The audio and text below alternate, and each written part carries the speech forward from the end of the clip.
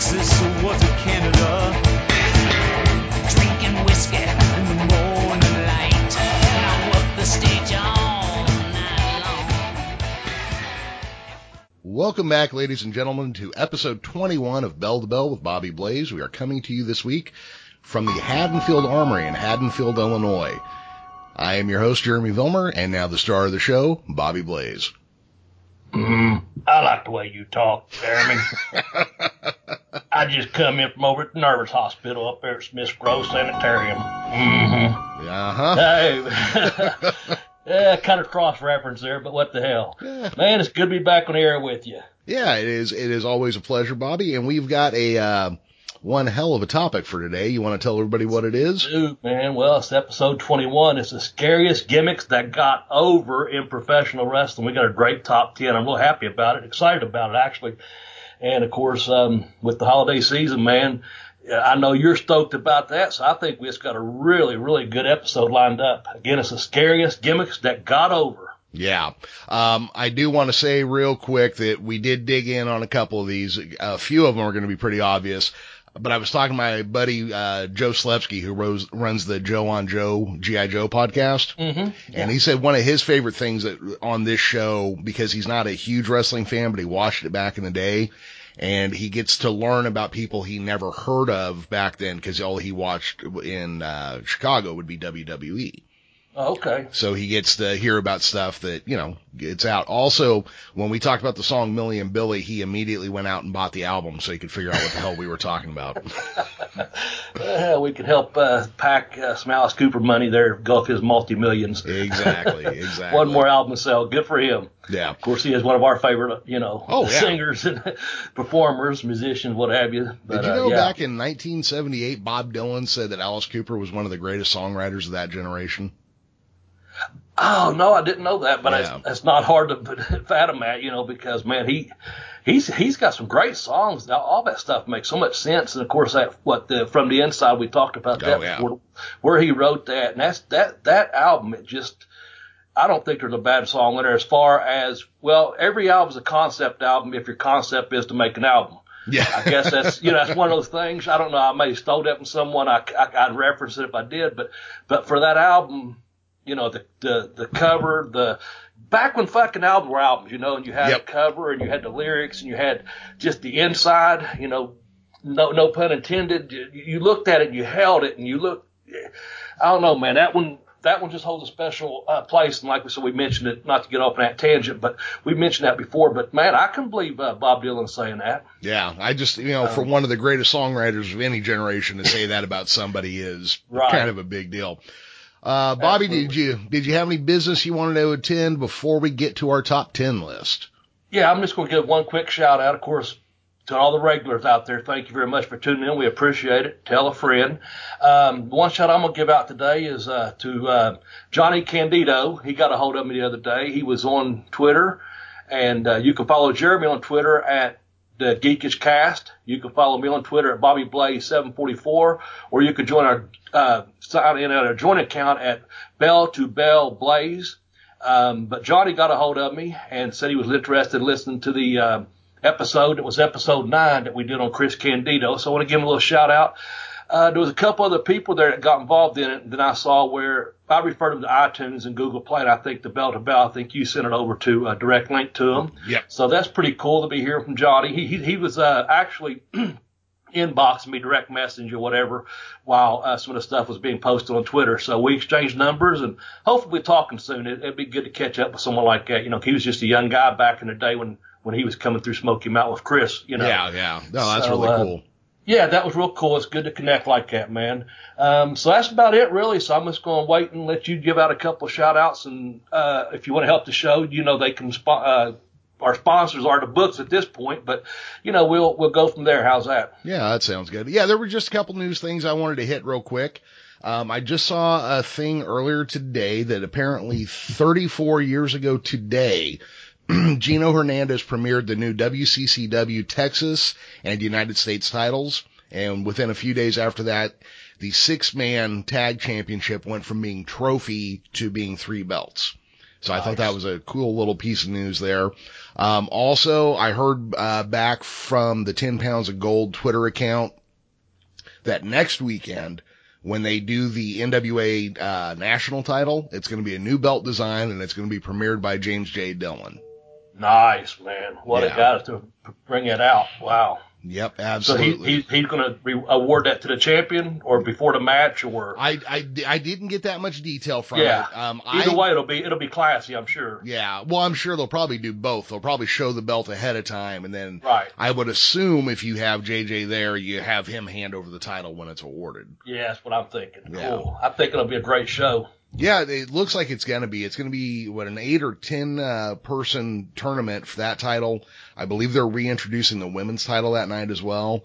Nice. And if I'm not mistaken, Nick Aldis versus Cody Rhodes for the NWA title. Yes. Yeah. Yes. Now, and I think that's one of your favorites. They're going to do a 2 out of 3 if I'm not mistaken. Is that correct? I think that's correct. I'd have to go back and double check, but I think that's correct. I think I read it on Twitter, and also I think I heard it on Cornette's podcast. So I'm pretty sure that's correct. Yeah. But either way, it should be pretty awesome. Absolutely. Yeah. Absolutely, man. Thanks for sharing that with us. Yeah. Well, I just, I wouldn't normally stay up with wrestling news, but now there's been some changes where I'm actually excited again. Right. And that's what this podcast does for me. It keeps me excited, man. It's kind of giving me a new lease on life as far as just finding my inner voice and my fan, and also bringing back, as you'll hear through this list, some of my stories, of just being one of the boys and also being one of the fans, that just enjoyed professional wrestling back in the day. And some of these are actually, for our younger listeners, they may or may not know them, but I think they'll know some of these guys on this list. I really do. Yeah. So. And well, in a lot of the cases, I think it's important if you've grown up in the last 20 years watching pro wrestling, all there has really been writ large is WWE. You need to know that the world used to be a little bit bigger, and it looks like it's going to get a little bit bigger again. Yeah. So that's right. To understand where things are going, you need to understand from whence they came. That's, I like that. Yeah. All right. So, well, with that said, I'm going to go ahead, Bobby. You've got 2 books out there. You got Pin Me, Pay Me, The Education of a Wrestler, which people can get on Amazon, either a paper book or a digital book, and you can find it easily by going to tinyurl.com/blazebook1. You also have I Kicked Out on 2. Oh, I just screwed up one of your titles there. Pin Me, Pay Me is the first book. Wow, I'm stepping all over my own feet today. So Pin Me, Pay Me, get to by going to tinyurl.com/blazebook1. And I Kicked That on 2, The Education of a Wrestler, you can get to by going to tinyurl.com/blazebook2. Sorry about that, Bob. No worries, man. It's all good. Hey, we're just doing a podcast here, That's right. We're having fun. Now, some of these other podcasts, I when dogs bark or doors shut, sirens go off, it's a fucking podcast, man. And, I heard guys, I heard a guy talking the other day, and they were referring to, they was talking about Priscilla Presley, but they kept talking about Elvis trying to impress Lisa Marie, and I'm like, that's the fucking daughter, Yeah. She's a product of, so hey, it's a podcast, man, and we want it to be pure, we want it to have fun, we want it to sound natural, and it's just 2 guys talking about professional wrestling, something we both loved and enjoyed as we was younger, and now we're finding a true passion for it once again, as Jeremy mentioned just a few minutes ago, man. There's just a lot of good reason to be a pro wrestling fan right now. We've talked about that the last couple episodes, so yeah, we're not going to worry about stumbling around on words, or maybe we leave someone off of the list or whatever. And on that list, you can go to the Twitter accounts and use the hashtag BBBB. And on this week, talking about the scariest gimmicks that got over, we had several people send in some really good lists, and we took probably 60 to 70% of those names off of that list. Either you had turned into me or I had turned into you. So I think we've got a good grip on this week's list. What do you think? I think it's going to be a great list. Bobby, I know we had a couple people that could have ended up on here that we left off. Yes. So why don't you tell us who we could have put on, but we left off, and we'll quickly discuss why, and then we'll do the list. Of course, a lot of people sent in a Sheik. A lot of people sent Abdullah Butcher, and that's just two right off the top of my head they sit in that, and I think, I think even your last list had Abby on. I'm like, yeah, let's, so what we did is we just say, they've been on several lists, and we just kind of took them out of the picture because we wanted to do just a couple of different little things to let our fans know there's other guys out there. So yeah, you could make a list of top 10 scariest, of all time, and certainly Abby and Sheik and probably a couple others could have been on that list, but, we just decided not to use them on this list because they've been on several, top heels lists. You can go back and listen to that episode. They've been on just bloodiest matches, list. So they could have their own damn top 10 every week. And I think you told me in pre-production here today, hell, we just run out of things to talk about. We talk about the Sheik and Abby every show. Yeah, exactly. So, and a couple others do. So anyway. Yep. Did I cover that okay? Yeah, I think so. I think you did. Okay. So, yeah, I mean, those two could have made this list, except we just did, in the last 6 weeks, we've had them on the list 2 or 3 times each. They'll be on lists again in the future, so it's not a slight against them. Also, the way we're ranking this here, there's a couple different concepts of scary. You have just like guys you don't want to get in the ring with, but then there's also guys who are scary because they are most like a character from a horror film. So some of those made it. I'm actually, again, I love October. I love Halloween. I love scary movies. I am really looking forward to this list. Cool. So with that being said, this is episode 21, the scariest gimmicks that got over. And, you want me to start or do you want to start? Cleo, go ahead. Well, number 10 is Father James Mitchell.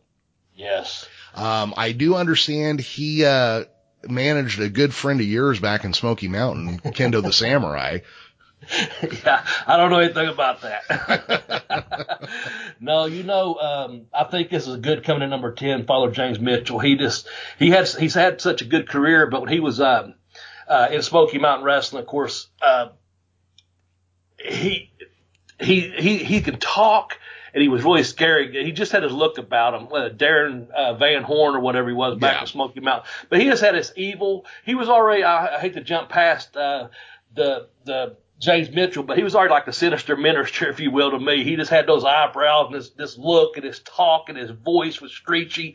I don't know, man, but he managed Kendo, and he also managed a damn 3,000-year-old mummy. So that might make a list in the future. We'll see about that. Yeah. But as a manager, man, James Mitchell, what a character. Huh? He really got over and got a good run down there in WCW, and I guess a couple other places. ECW? Well, ECW is where he really took off. Okay. He's kind of interesting that, he was a fan of comic book villains, so he adopted his look based on a lot of stuff seen in comic books, like his eyebrows.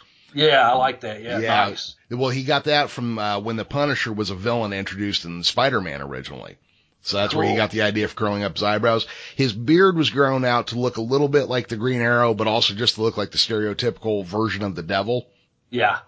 And he got his cackling laugh from Cesar Romero's Joker on the 1966 Batman TV series. Wow, man. What a character. Yeah, that's a good combo there. That's some good stuff right there. You don't hear on any other podcast. Yeah. And I know James Mitchell, listens to a couple of these old school podcasts. So hopefully someone will tell him, hey, give us a listen that know that he made number 10 of the scariest gimmicks of all time that got over. Yeah. So I'm glad he got over because he's a pretty good dude too. Well, yeah. And he was always good to me. Yeah. And when he was in ECW, like I said, that's where he really caught on, but he's been on TNA and some other things. But he's one of those guys, like when I say Gary Hart, when you look at him, you see the devil. You look at Father James Mitchell, you see the devil. I mean, it's 100%. He doesn't even have to talk for his character to start coming across. Yeah, he looks like instant heat, man. So, the funny thing about that was him and Brian Clark. I met him at Smoky Mountain, obviously. He was Night Stalker, Brian was, and then he went to WCW there. And they was always real kind to me. They was there my first night, my tryout and stuff. And we went on the road. I went like 10 days in a row to Orlando or something for some TV tapings. And about the first 3 days, we always just like the first couple there and we shook hands. And he was like, are we going to fucking do this every time we see you, Bobby, or what? You're here. So it's just one of them things. Always good to me. And that's nice to know. But like you said, man, that look, that character, instant fucking heat just looking at the guy. With that said, let's go to another manager. He'll come in at number 9, and that is Paul Bearer. What do you think about that? I think Percy Pringle got scary is what I think. I think so, man. What a fucking gimmick that was, huh? It got over huge, too. Yeah. Well, and the thing is, like, it started off cartoony, and then you just kind of rolled with it once you got used to it. So, you know, Bill Moody was Paul Bearer's real name, I believe. And when Rick Rude dropped his name to the guys back at WWF, he also told them that he had his degree in mortuary sciences, and that was the genesis of this character. But his delivery, the "oh yes" line and carrying around the urn, it was just creepy. Yeah. And we've talked about this before, and we may talk about it again down this list. I think we will. The whole production value of the WWE, WWF, if you will, when they start playing the music and the lightning and everything that went along with the Paul Bearer gimmick, man, it just enhances and helps get over that much more. And it just makes the fans that much more involved because of the production value you see on TV. But also, I've been at house shows, and, man, they just run I know we say a lot of different things about the WWE, but when it comes to production and putting on a show, it is a fucking event. And when you have someone like the talent that Paul Bearer has to get that character over, because in the end, you still have to get it over. It don't matter how much music you have or how good it is or how much lightning you shoot out your ass or whatever it is, that character still has to get himself over. They'll give you the leeway there. And, you know, sometimes if you give enough person enough rope, they'll hang themselves. But also they'll get over. And Paul Bearer got Percy Pringle the third or whatever. He took that character and got it fucking over. You know, someone had to do it. He did it. And I think he's probably the best one for that role. Just that fucking, the build he had, the look he had. He just looked like the creepy guy that you don't want to fucking see down at the funeral home, man. Yeah. I mean, it gave me the creeps. You know, I don't even like talking about funerals and stuff, wakes and stuff like that. Shit gives me the creeps. But anyway, yeah, Paul Bearer just kind of gives you that creepy. And I met him in Smoky Mountain also in the back, and what a gentleman he was, but he still had that creepy look, you know, like, do I want to touch his hand or not? You know, it just gave off that. Oh yeah. Icky feeling, kind of, if you will. Yeah. Like I said, complete gentleman, but man, I was curious, you know, a little bit leery. This is something I've seen on TV. They come in for a weekend, and I shook his hand, man, talked to him, and it's like, this is just creepy. So, yeah. Yeah, he was like Gomez Adams dialed up to 13. His comparison. Yeah, he looked like touching him would be like touching a cold, dead snake, just kind of weird and not the right temperature, you know, that sort of thing. Yeah, definitely not the right temperature, man. That's good. Yeah. I did want to say real quick before we move on to number 8, I think Paul Bearer might be the most abused manager ever in history. Why's that? Well, he was buried alive once or twice, set on fire a time or two, stuffed in a freezer 3 or 4 times. I just think that he took more abuse. And well, he might be the toughest manager of all time too then. Shit. Oh yeah, kept coming back, you know. Oh God, we might have to think about that in the future, man. Damn, buried alive, you said, frozen, what else? Resurrected. Oh yeah, set on fire. Oh God. And the guy flipped, you know, a heel and face more often than a coin toss. I mean, that's true. Yeah, that's true. Yeah. But he was definitely over. I mean, he was over as a good guy manager, a bad guy manager. He was over when he was taking abuse. You know, Paul Bearer is one of the top managers of all time, but he's also one of the just scariest, creepiest motherfuckers to look at. Yeah, with that said, Jerry, what if, you know, trick or treat coming up here at the end of this month, what if you opened the door when the doorbell rang and it was Paul Bearer there for trick or treat? Would you like that? No, I think I would not like that. You know what I'm actually doing this year for Halloween? Because of our dogs, we stand out front to give out candy.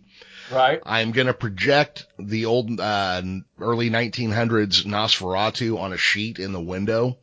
So as people approach the house, they can actually watch Nosferatu.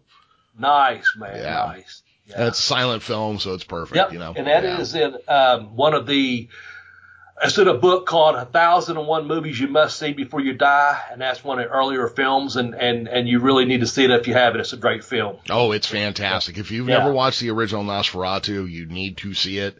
I did hear that Doug Jones, the actor that has been in a bunch of stuff. He was just in that The Shape of Water. He played the fish man in there. Okay. I understand he's been cast to play Nosferatu in an upcoming remake as well. And nice. Doug Jones is just he was a mime before getting into acting, and I've met him. Mime. Yeah, I've met him a few times in person. Nice. And Doug is the guy. Like, if you put him in the room, like with 10,000 other people, and you said to somebody, "I want you to go in there and find the guy who's probably an alien pretending to be human," everybody would go to him. He's just a little too thin, a little too tall.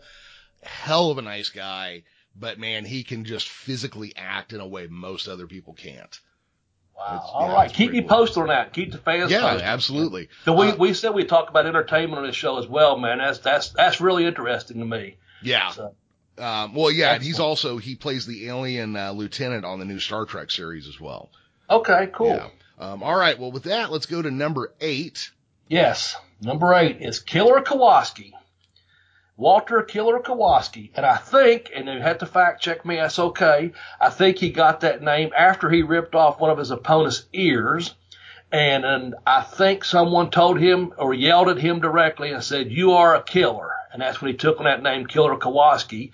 Fact check it if you want. If not, it works for me. But he also, I know he traveled alone. I've listened to some of his interviews early on, when I started listening more like interviews on YouTube and things like that. And one of them, he was talking about being alone in his car, turning off the car radio. He would talk back to the car radio sometimes, but he also turned down the car radio and would cut promos using the Killer Kowalski, that killer voice that he had, and cringing up. He said he'd cringe up his hand and do little things like a mime, I guess, if you will, or mimicking, if you will. I'm sorry, not a mime, but a mimic of what he wanted to project in his upcoming promos when he became, quote, Killer Kowalski. Yeah. And that's, all the guys that you ever really hear that got over, besides a good work ethic, the one thing you hear on is they worked on their character. They knew who they were. They knew how to get themselves into that role to play it. DDP, Macho Man, all these guys, like they could plan a whole match in their head in 15 seconds and have it all laid out. But they also knew everything their character needed to do to either, get over or get heat.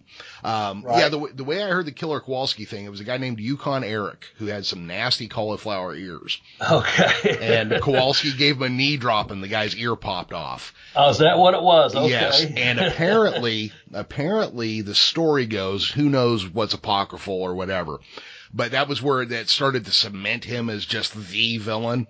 So they came up with the story, or maybe it really happened, that he then later went to the hospital and laughed at the guy.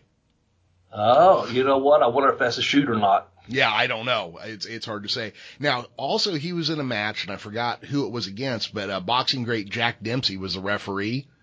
Yeah, okay. And Kowalski kicked him in the stomach and sent him to the hospital. Oh, shit. Which he is a killer. Oh, yeah. Which furthered his reputation. But did you know, I found out an interesting thing about Kowalski. What's that? He is the first man to pin Andre the Giant in North America. Oh, is that right? Now, that is interesting. Yep. So if nothing else makes you a killer, doing that makes you a giant killer. That's right. Well, but he had a great body too, a good hard work ethic body that just was hard everywhere it looked like. Mm-hmm. It was just big, looked like big cock strong body. So, and he pinned Andre the Giant. That's yep. That's doing something, man. Talk about solidifying yourself right there. Wow. Yeah. And how many people could say that? It's very few. It's not a whole lot. I mean, he had lost, when he was still wrestling in Europe, he had lost a few matches, but by the time he got to North America, that's why nobody ever wanted to put a world title on him, because they're like, then somebody has to beat him, and that's not what we want. I did see a clip from a match one time, and I think it was one of the Moondogs. And Andre punches the guy, and as the guy's falling to the ground, Andre grabs him by the top of his pants and pulls him back up before the guy hits the ground.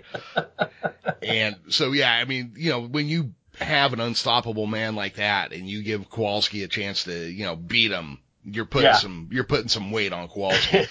Yeah. Now, that's for sure, man. I could find a reference or two, but I wasn't sure. But it looks like at some point in the 60s, he legally changed his name to Killer Kowalski as well. Okay, cool. Yeah. That's good to know. All right. You want to move on to number 7? Yeah, let's go ahead and go to number 7. All right. Number 7 is Ox Baker, the Heart Punch. That man just scared me to death when I saw him in magazines when I was a kid. He just had that look to him that was just scary. I didn't get to see him on TV until I was a little bit older, but when I was younger reading the magazine, he had that look and he scared me. How would you describe Oxbaker's look? Just like a big old brutal, He's brutal like ox. he was a big guy, and he had a Yosemite Sam mustache and wild fucking eyebrows. Yeah, those wild eyebrows, the bald head, the big, he just had that big body. It was like 300 pounds, but it wasn't flabby, but it wasn't muscle. It was just, Solid. Yeah, just solid. Scary. You know, not the greatest wrestler, not technical, but he's going to beat the hell out of someone. And you always heard about that heart punch, and it scared you. You know, he killed a man in the ring was the, word around the campfire, Well, two men died while wrestling him. Right, and I wasn't sure if it was one or two, but I heard someone died, and I think he just did what you was talking about, killer going to the hospital and laughing at the guy, Yukon Eric or whatever. Mm-hmm. I think Ox just went with the story that, I fucking killed him, Yep. Well, wrestling has never been the most couth of businesses. So you got a big killer guy who's got, let's talk about that heart punch for a second. Yeah. Cause that thing looks mean as shit. You get that arm out of the way and you slam him right in the chest and the guys drop. Yeah. Well, it's like the Vulcan neck pinch of punches, Yeah. You know what else is scary, and put you right down real quick? A big fucking club with nails in it hitting the back of the head by Kurt Russell, by God. Yeah, that too. Remember at Escape from New York? Yeah. When I saw that scene, I was in Cincinnati, Ohio, and in a hotel room, and I was in high school, and a bunch of guys, we was down there for a big track meet. And man, when that scene come on, we hadn't seen Escape from New York, and we went to see it, and it was like, holy shit. And me and one other guy, one of my best friends till today, Ox Baker, we popped big time, man. And Ox Baker was in a fucking movie, and we just totally did not expect it. We marked out, of course. And of course, Ox done the job for Kurt Russell, but hell, he was a world greatest athlete, so what are you going to fucking do, Exactly. So, the other memory I had of Ox, believe it or not a scary moment, but again, a marked out moment. I was watching, The Price is Right with my grandmother, and I forget the year, to be honest with you, but I know she's still alive because we were watching a floor model TV at the time. And, he got up on stage with Bob Barker and I guess he just, he's like Ox Baker, done his gimmick up there, had Ox on his shirt, and Bob put him over and he told me he's a professional wrestler and stuff. So anytime, and that's, again, let me predate myself here on what I'm saying.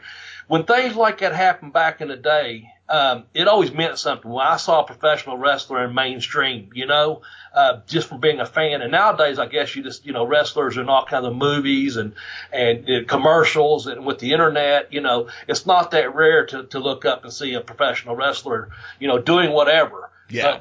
But back in the day, when you saw a guy like Ox Baker in a fucking Price is Right, or in a movie like Escape from New York, I mean, as a fan, you're like, oh, I'm all over that, man, So, yeah, I don't know. That's just one of those things.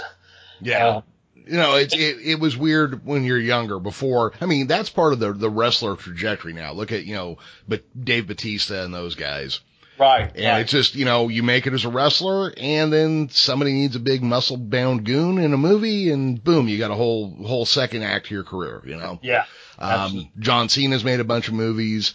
Batista, I think, Batista, The Rock, obviously, is going to be the most famous, but I think Batista is going to go on to be a big deal in the movie world. James Gunn, was fired from Marvel doing the Guardians of the Galaxy.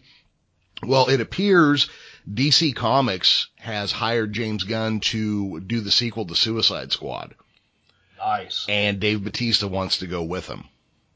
Nice. So there could be big things coming. First off, DC may finally get a good enough fucking writer and director on a movie.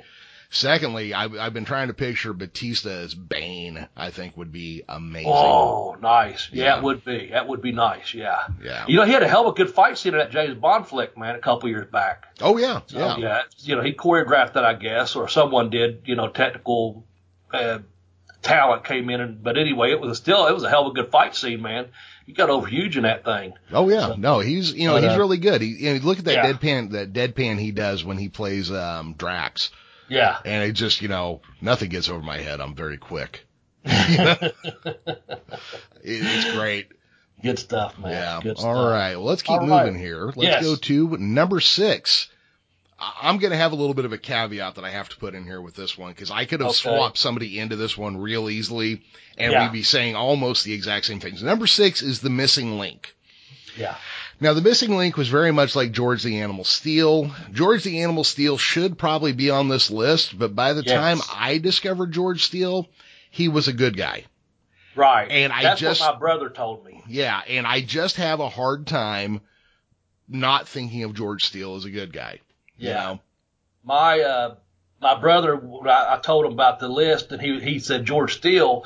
And the thing about it is like we was in Tampa. We were in Tampa one time, and a guy that was on the radio there, Ted Webb. They used to, wrestling was huge in Tampa, Florida. Mm-hmm.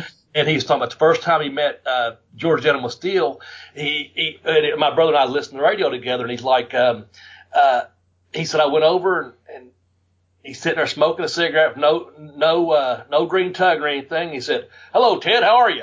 He didn't go to character when he was getting ready to go to radio, And Ted went off because he's a lifetime wrestling fan, being in Tampa, of course. And he said, it's like when I was a kid and realized there's no Santa. He said, "Fucking George Steele sitting there with no green tongue." Oh, okay, hold on. I gotta. If there are any children listening, I don't know why Bobby just said there's no such thing as Santa. Because I'm a Grinch. Oh God! Because I know Adam listens to this show with his kid. So shit! So Bobby, Santa's coming to see you down there in Mississippi. Don't worry. Yeah. So I don't know what possessed Bobby to say that, except maybe the evil of the Halloween season. I just said what the DJ on the radio said. Oh, okay, yeah. That's all I'm saying, because we was talking about The Missing Link, and I'm gonna let you talk about, because the only thing I have really to say is that I was in training. And Dean Malenko was talking about running in to Dewey Roberts, and we was like, who? And he was telling us a story like, yes, it's The Missing Link.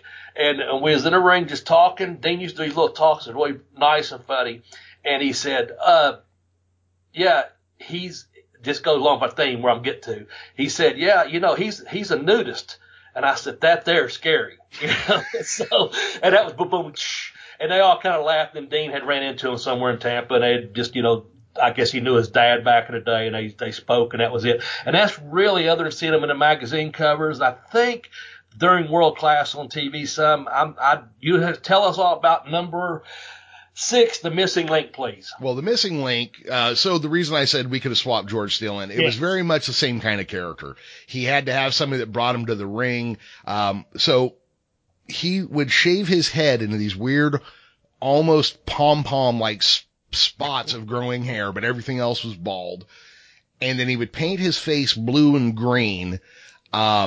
He was kind of wild. He was uncontrollable. Yeah. He would grab himself by the head and smash his own head into people, and use the flying headbutt, which we now know is one of the most dangerous moves that can be used. Oh, yeah. But he was wild, and when you were a little kid watching him, because I'd seen him on WWF and WCCW. Yeah. And he was just kind of scary.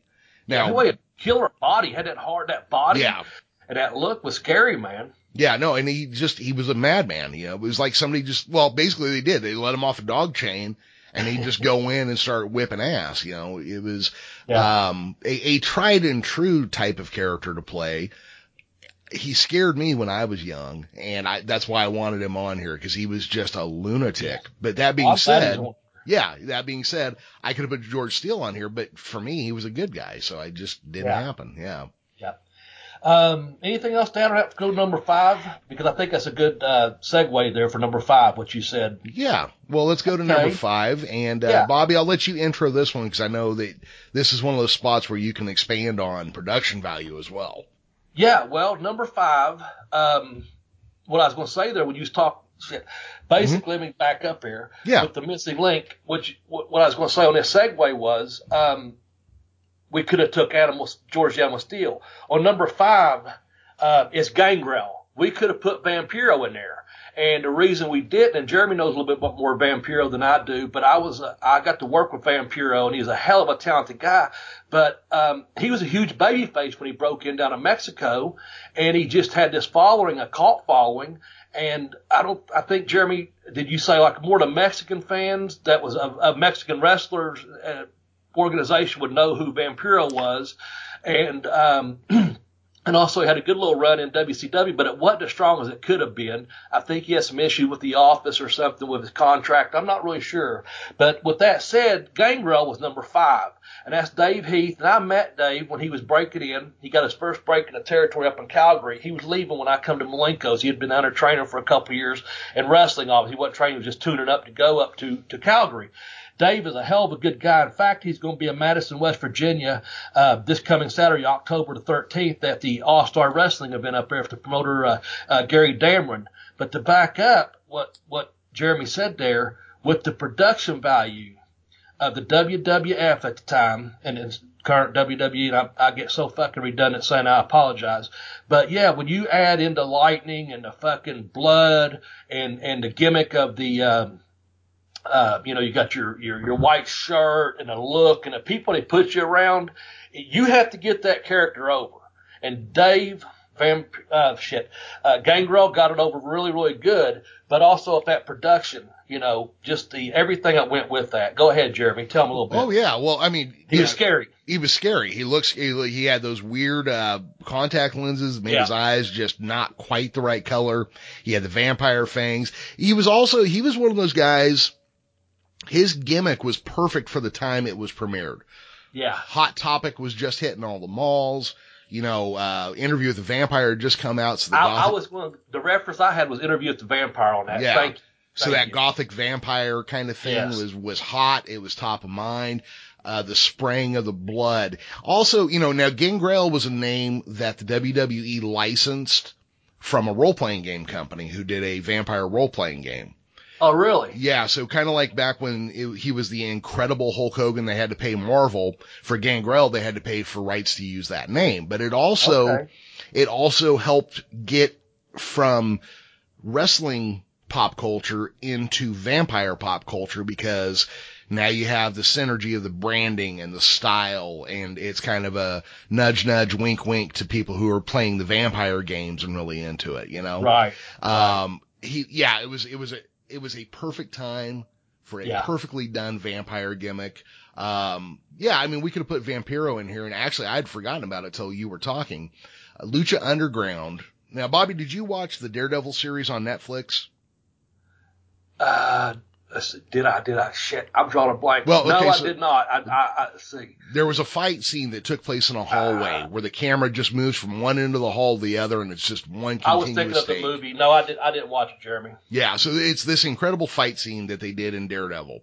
And the camera it starts at one end of the hall, it goes to the end, and then turns around and comes back, and the whole time it's minutes long, and it is just constant fighting. And sometimes it goes off camera, and then it comes back into the hallway. So Lucha Underground, a handful of years ago, and I'll find the link and I'll put it out on Twitter, they did the same fight, but with Vampiro. Okay. And he ends the last fight by dropping his mask and then biting into the guy's neck and spraying blood everywhere.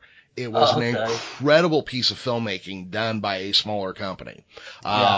But yeah, I mean, Gangrel, I don't want to get too off the topic about him. No. He was perfect. I believe the Hardy Boys were introduced as his brood originally, or was it Edge and Christian? You know what? I think was it not Edge and Christian and then the Hardys? I think that was it. I think he had them both, but it was first in. But Luna Vachon was one of his people. It was just a right time and the right place. And I understand he's still wrestling, but it's under the name Vampire Warrior now, I believe. Yeah, and I know he's always doing fanging and banging, and he's got a school down in Florida, so I think he's doing quite well for himself, and that's right good. On. No, I'm glad to hear that. Yeah, but that was just a great role. He was scary. I mean, it was, it was absolutely horror movie level quality villainy that you got with him. Yeah, it was good stuff. And the thing about him, he's a very talented wrestler, a very talented worker. He really was.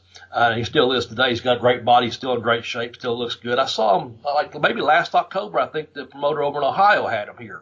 Like I said, he'll be up in West Virginia this coming weekend. So, yeah, I think it's one of those deals where, he probably stays pretty booked this time of the year due to I bet. So, doing the Vampire Warrior or what have you, Yeah, So, absolutely. good deal.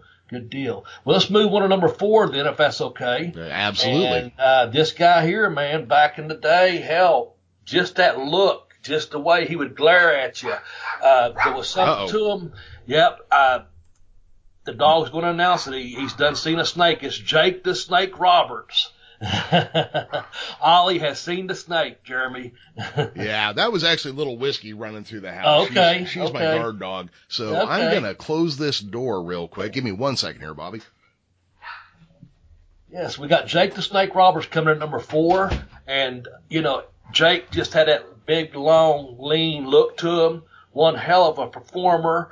The thing about Jake Roberts, he never wasted a move because of his psychology. Mm-hmm. So when he come to the ring and had that snake, he was in the business for years, before he went to Vince, and they introduced the snake and went on a big stage with it, if you will. But he just had it ring psychology that when he could look at you, he could have the bag over his shoulder, he could have the snake out.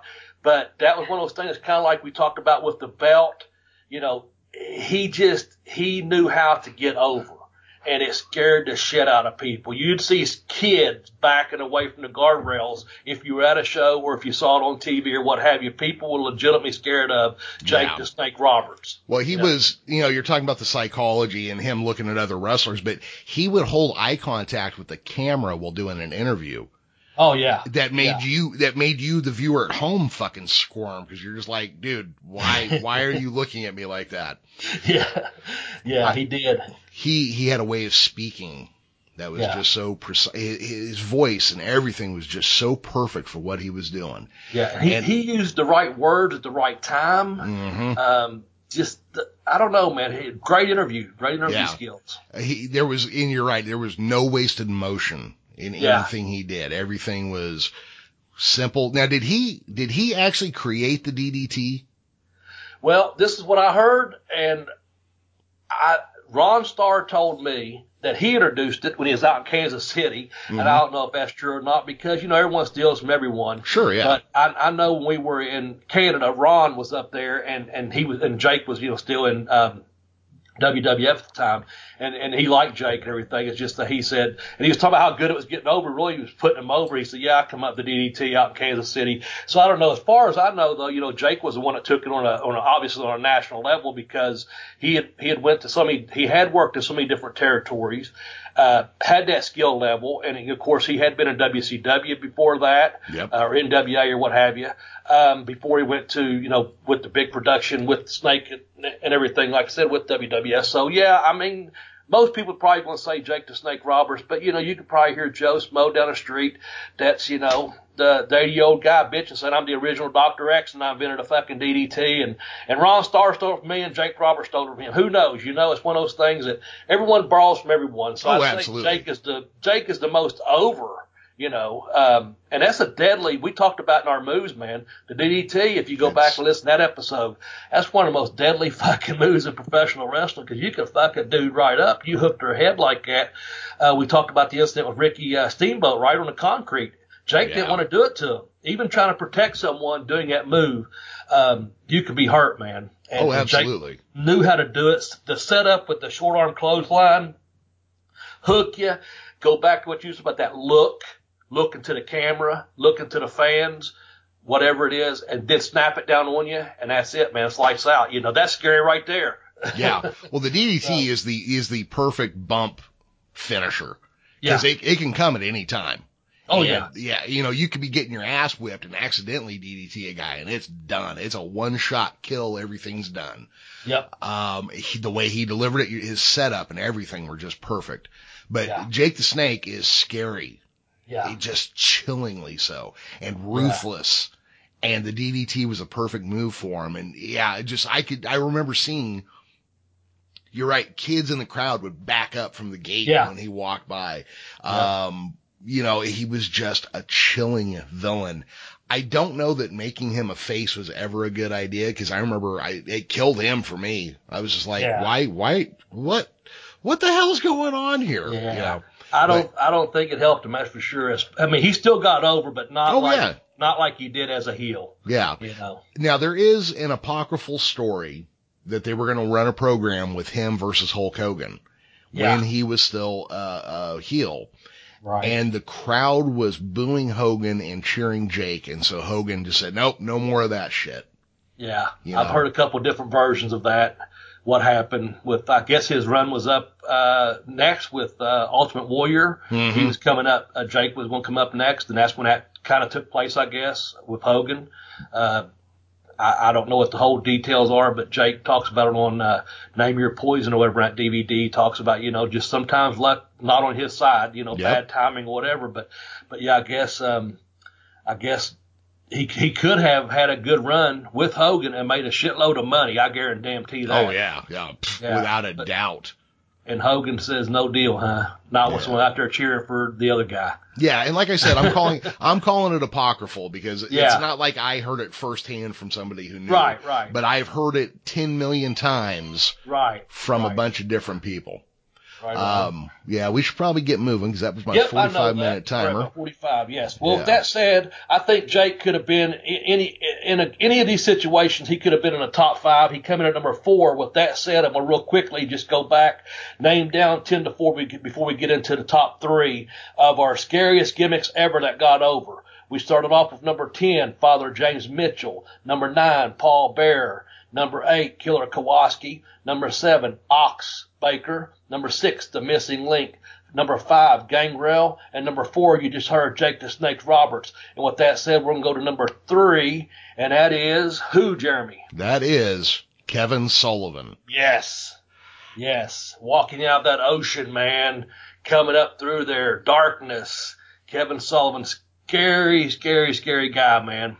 I love Kevin to death, but man, the character, the way he got that over, man, the way he got himself over, man, he's just scary heel, his promos, everything, the eyes, that look, the way he rolled them, just everything. Tell us some more, Jeremy. Well, we've talked a little bit about him in the past. Right. Kevin Sullivan, I realize again, he never said the word Satanism, but everything else he did, everybody around him, the satanic wrestler was the albatross that was on him. Yeah. Every word out of his mouth. He's another one of those guys that he only ran too long in a handful of interviews ever, it would appear. Yeah. Everything he said was at least thought out to the point where it was just chilling and off-putting and scary. And for a guy who looked smaller than a lot of people he was around, he was just a tough little badass. Yes. I realize, he's, within an inch of my height. He's not as little as I think he is, but when you look at a ring full of big guys and you see somebody like Kevin Sullivan, he looks smaller. A friend of mine was playing blackjack one time in Reno, and apparently Kurt Hennig was there. And Kurt Hennig on TV against guys like Hulk Hogan looks small. And this buddy of mine, he's like, fuck, he's like 2 people from shoulder to shoulder and at least 3 foot from front to back. Kurt Hennig is not a small man. No, Kurt Hennig was one of the biggest, strongest fucking natural athletes I ever saw in my life. Yeah. He just, when I say natural, I'm not talking about any supplement type stuff. I'm just saying he just naturally, he was just a big, strong guy. I mean, he was a lot bigger than what people thought he was. Yep. And it's it's the same that happens to Kevin Sullivan. It's, you're in the ring with Hulk Hogan. Well, yeah, the guy's, 6.5 feet tall and 300 pounds. Fucking everybody's going to look small, Right. Yeah. But Kevin Sullivan knew how to look big. He knew how to look big and get over, man. He was just like mean and rough. Yes.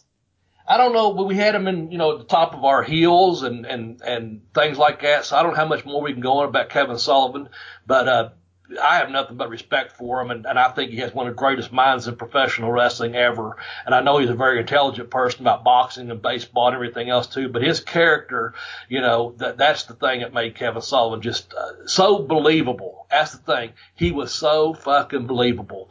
You didn't think about his height, you didn't think about his size, nothing like that. You thought about the evilness. And the things he said, and he was one of the people, and sometimes I think people lack this in professional wrestling. Even back in the day, when someone says they're going to do something to you during a promo, they need to go out there and do that. And Kevin Sullivan usually did that. He went out there and backed up what he said he was going to do.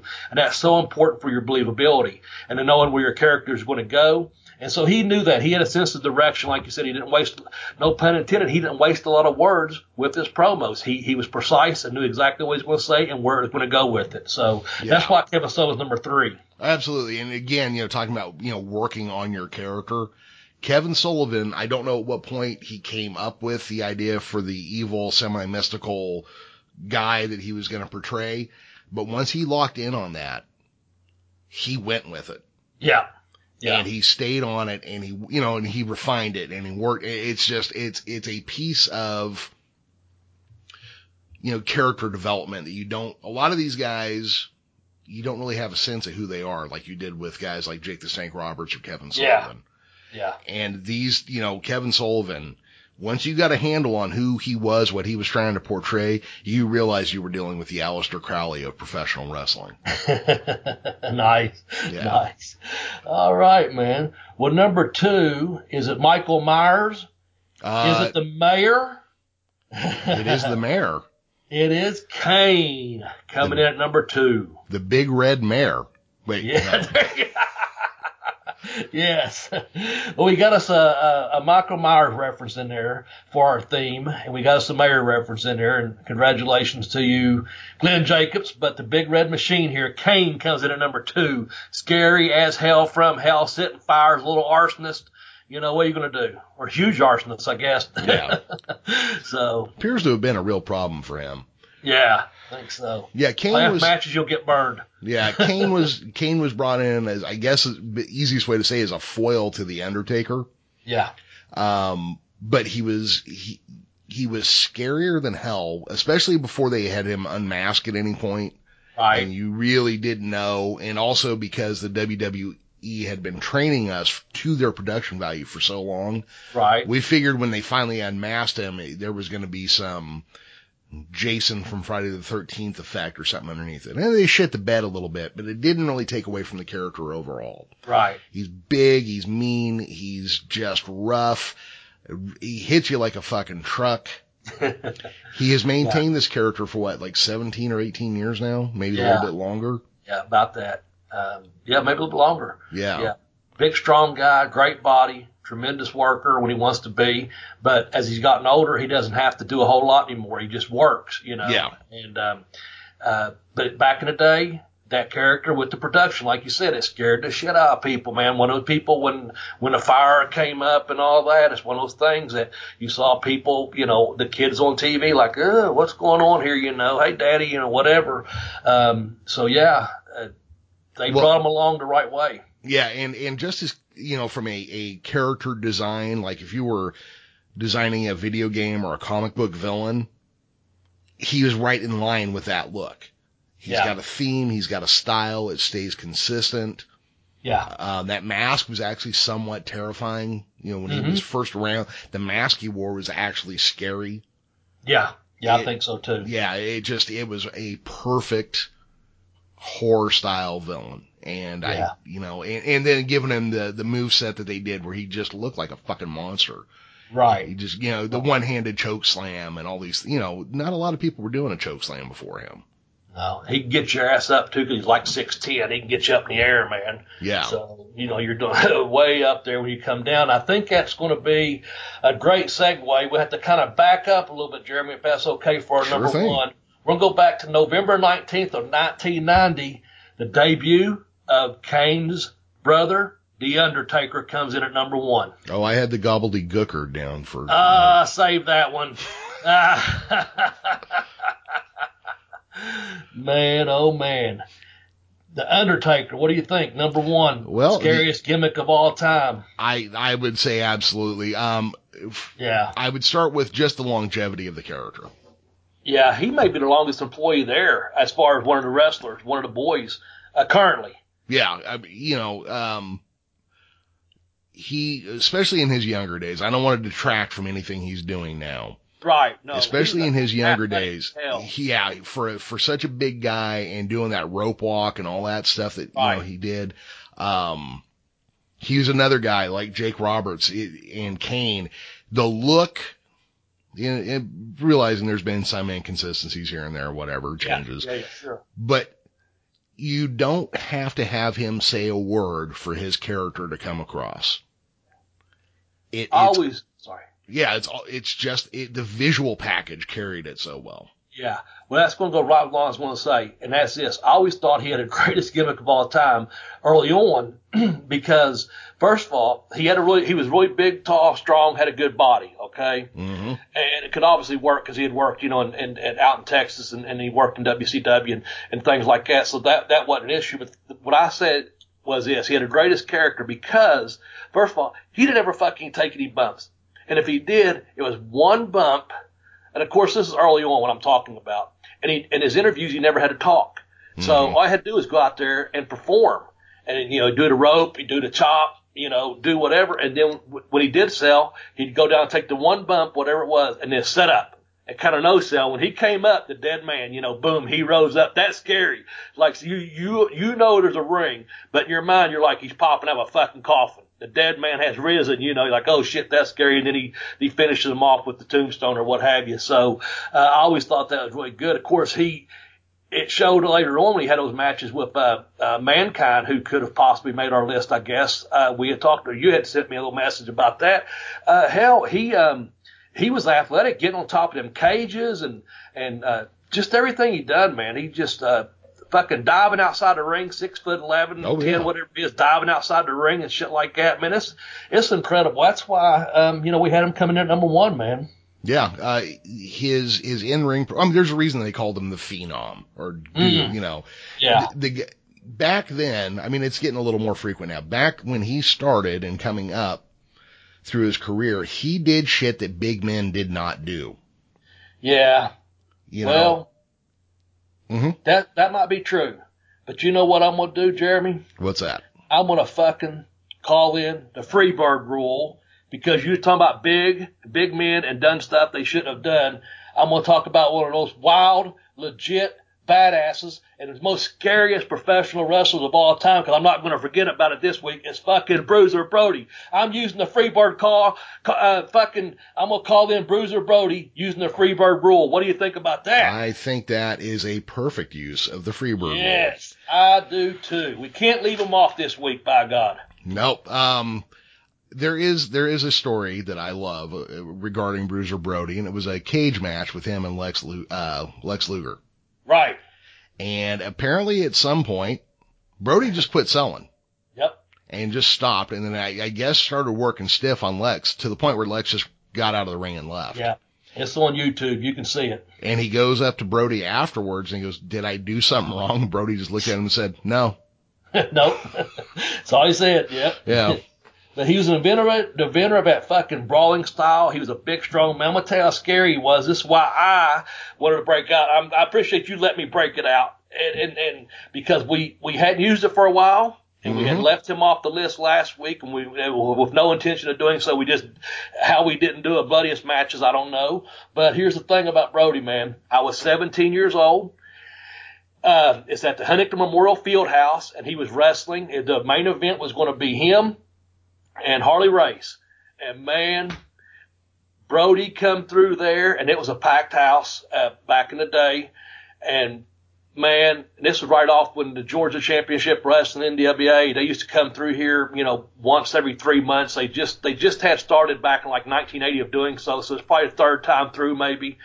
And man, Brody when they had the spotlight on the ring and then they turned it to the doors, Brody come out of the locker room, and the way they had it set out, they had these big-ass, long wooden tables, and they were legit big-ass, thick wooden tables down each side because they didn't have a guardrail for about the first probably 40 feet to the ring. And he just started tearing them fucking tables upside down on each side of them. And me and my buddies marked out so bad, we went over afterwards to pick up a table after the matches. We hung around to see where how heavy those tables were. And they were legitimately heavy. He was throwing them like fucking, blowing a fucking straw house down, if you will. Made his way to the ring, met up with Harley, and they just fucking brawled for what seemed like forever, but it's probably, 10 or 12 minutes or what have you. And of course, it's just a double DQ. But man, you talk about being scared because, like I said, I was 17 years old. I probably weighed $150 maybe, 5'11", whatever, skinny as a rail. And I had some pretty big friends that's with me too, but they're all like, this is someone that you just don't want to fuck with coming through that crowd. And man, people, he was there to fucking whip ass, man. I'm telling you. And it was one of the most, being scared of the wrestling match is a thrill.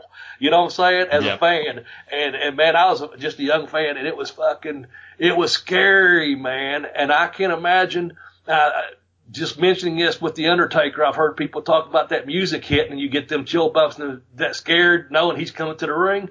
And that's why he's number one. But the all time, man, using that Freebird rule, you imagine being in a ring and fucking looking down through there, seeing Brody just coming through the crowd, Japanese people scattering every fucking where like Godzilla hit town or something, or being a 17-year-old kid and he just fucking throwing tables through the crowd like toothpicks. You know what I'm saying? Man, that's the all-time greatest right there, man. Bruiser Brody, the inventor of the fucking brawling style.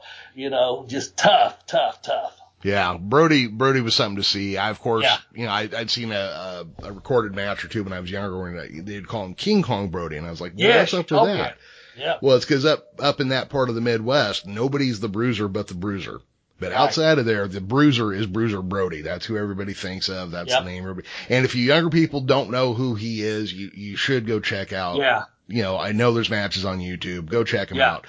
Awesome. I understand that he was one of those guys like Terry Funk. Like, even these photographers that he knew, when they were ringside and he was wrestling, they got the fuck out of his way. They were like, you don't hold still in front of this man. You do not stand where he's trying to go. Right. And Bruiser, he, not being a horror film based or anything kind of guy, he was just a fucking killer. Yep. And he was scary because of it. Yep. I agree, man. I tell you what. If you can't tell from my voice, I need to reach over and get a drink. The excitement. I have to say this. This has been one of the funnest fucking lists we've done. I don't know how it come across on the podcast. I know we're getting ready to log off here. I'm going to say my goodbyes and let Jeremy close out the show. But here's the thing. This list to me was one of the funnest top 10s that we've ever done. And there could have been some people that could have made it. Again, use the hashtag BBBB, either at the Geekish Cast on Twitter or at Bobby Blaze 744 on Twitter, or using the dual account of Bell to Bell Blaze on Twitter. And we got a Facebook page too, a group you can join. Jeremy's in charge of that. Just go over there because this was a fun list, and I appreciate it, Jeremy, because I know you liked it too. Thank you very much, man. Oh yeah, no, this is a lot of fun. I'll tell you what, I'm a little, I don't know about this venue. I don't think I want to come back here. Yeah, no. There's that creepy old fucker running around in a trench coat outside. I can't help but feel like somebody's watching us the whole time we've been here. I think they have. And I heard that wrestling ring in the center of this room is cursed. So I think, Haddonfield, you can kiss my ass, I think is where I'm going with that. All right, everybody. Bobby, thank you for joining me again. It's always a pleasure. Yes, sir. And everybody else, for Bobby Blaze and for myself, Jeremy Vilmer, bye-bye, everybody.